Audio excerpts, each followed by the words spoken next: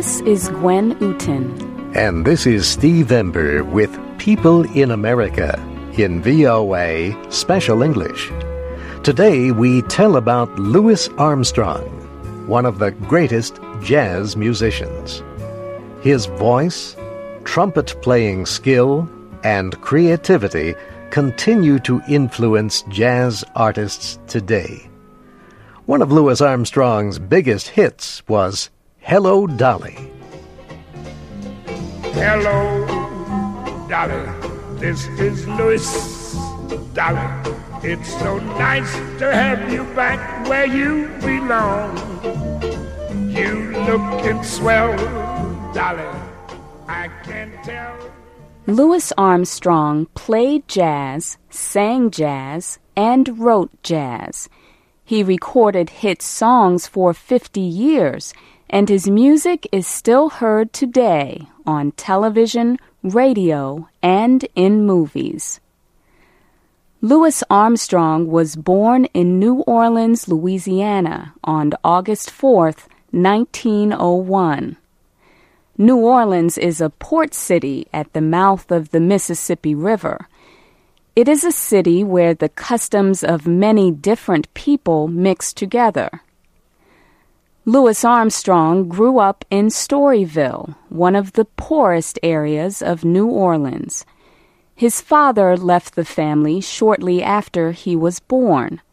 His mother worked to support him and his sister, but Armstrong spent most of his time with his grandmother.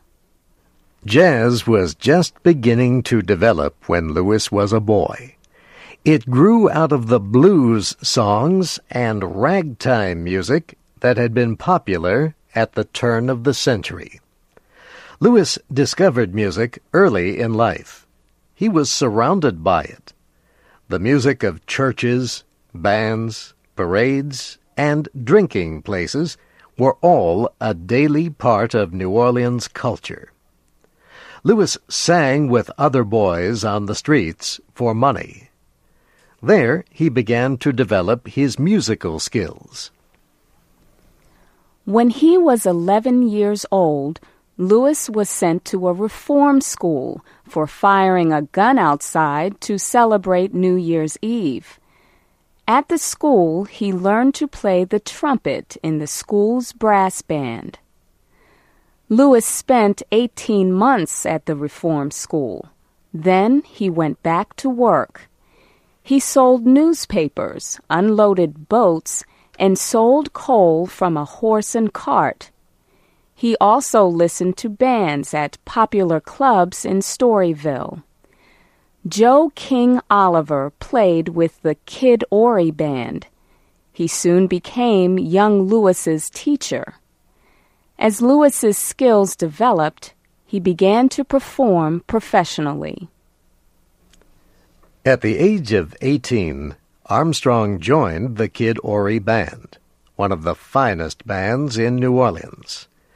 The experience helped him develop his music skills.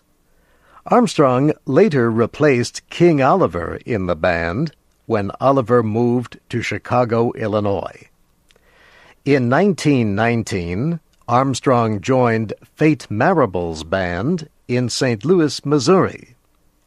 Marable's band played on steamboats that traveled up and down the Mississippi River. Working with Marable helped prepare Armstrong to play for white audiences.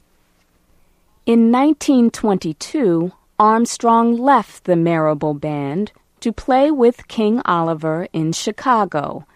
By then, Chicago had become the center of jazz music. A year later, Armstrong made his first recordings as a member of King Oliver's Creole Jazz Band. He later moved to New York City, where he influenced the Fletcher Henderson Orchestra with his creativity. Armstrong returned to Chicago in 1926 and formed his own group. They were called the Hot Five and later the Hot Seven. Their recordings are considered some of the most influential in jazz history. Armstrong could make his voice sound like a musical instrument. He could make an instrument sound like a singer's voice. The song Heebie-Jeebies is said to be the first recorded example of what became known as scat singing. He recorded it with the Hot Five. Say, I've got the heebies. I mean the jeebies, talking about that there's a heebie-jeebies too. See, cause that boy, taste it with a little bit joy. Say, don't you know it? You don't be blue. Someone will teach you, come on, and do that dance. They call the heebie-jeebies dance. Yes, ma'am, Papa's got the heebie-jeebies dance. Hey, keep guys, keep birds, keep laughing. Repeat,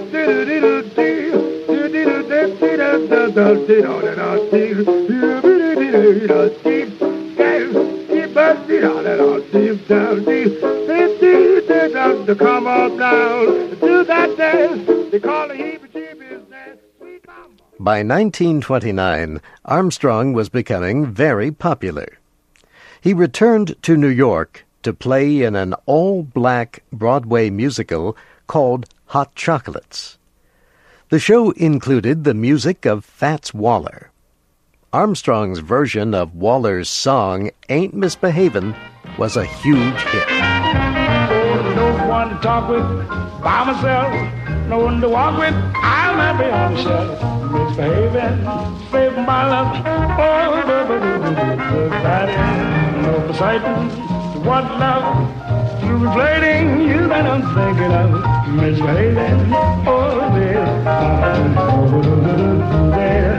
Like Jack Horner, in a corner, don't go nowhere, and I don't care. All your kisses, what waiting for, believe me.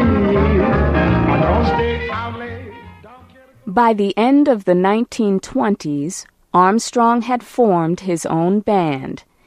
In 1932, he sailed to England and had great success. A reporter there called him Satchmo, and he kept that nickname for the rest of his life. For the next 3 years, Armstrong played in cities across the United States and Europe. Louis Armstrong returned to the United States in 1935. He hired Joe Glacier to be his manager. Glacier proved to be a great manager and friend. Glacier organized a big band called Louis Armstrong and His Orchestra. It was one of the most popular groups of the swing music period. Swing was a style of jazz played by big bands in the 1930s. The group played together for the next 10 years. During that time, Armstrong became one of the most famous men in America. He experienced racial unfairness during his life, but he rarely made public statements. At one time, however, he criticized the way the government treated blacks in the American South in the 1950s. Newspapers accused him of being a troublemaker for speaking out. In the 1940s, Armstrong grew tired of leading a large group. For the remaining years of his life, he led a 6-member group called the All-Stars. The group included some of the best musicians in America. They performed extensively in Africa, Asia, Europe, and South America. Over the years, Armstrong recorded with many famous musicians. For example, he worked with singers Ella Fitzgerald and Bing Crosby, and the great composer Duke Ellington. Armstrong was known as friendly and easy to work with. Armstrong's biggest hits came later in his life. The song Mac the Knife was a big hit in 1955. In 1964, his version of the song Hello Dolly was the top hit around the world. It even replaced a top-selling hit by the hugely popular British rock group, the Beatles. 3 years later, he appeared in the motion picture version of Hello Dolly with singer Barbra Streisand. The song What a Wonderful World, recorded in 1968, was his final big hit. I see trees of green, red roses too. I see them bloom for me and you. And I think to myself, what a wonderful world.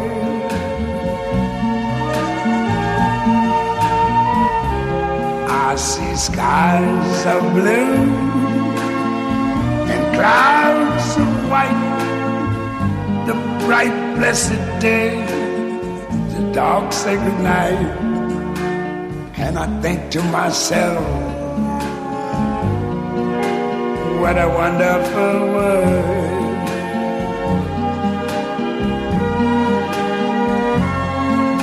The colors of the rainbow, so pretty in the sky, are also on the faces of people going by. I see friends shaking hands, saying, how do you do? They're really saying, I love you. I hear babies cry. I watch them grow. They're like much more. Louis Armstrong never finished the 5th grade in school. Yet he wrote 2 books about his life and many stories for magazines. He appeared in more than 30 movies. He composed many jazz pieces.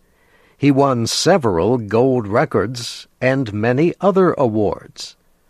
Armstrong performed an average of 300 concerts each year, traveling all over the world.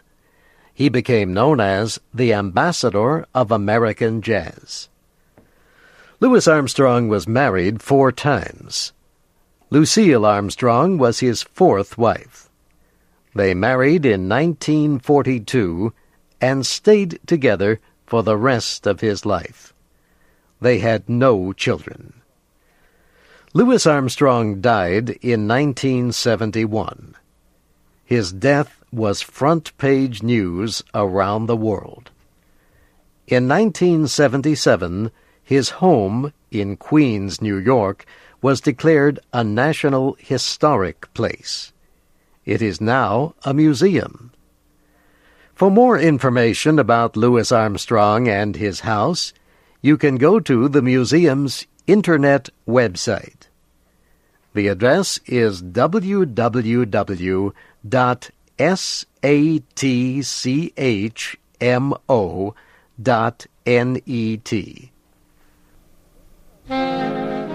This program was written and produced by Cynthia Kirk.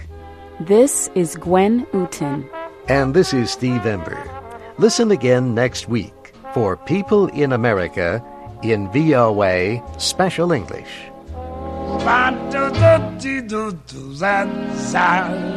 Oh, when you smiling, when you smiling, the whole world smiles with you, baby.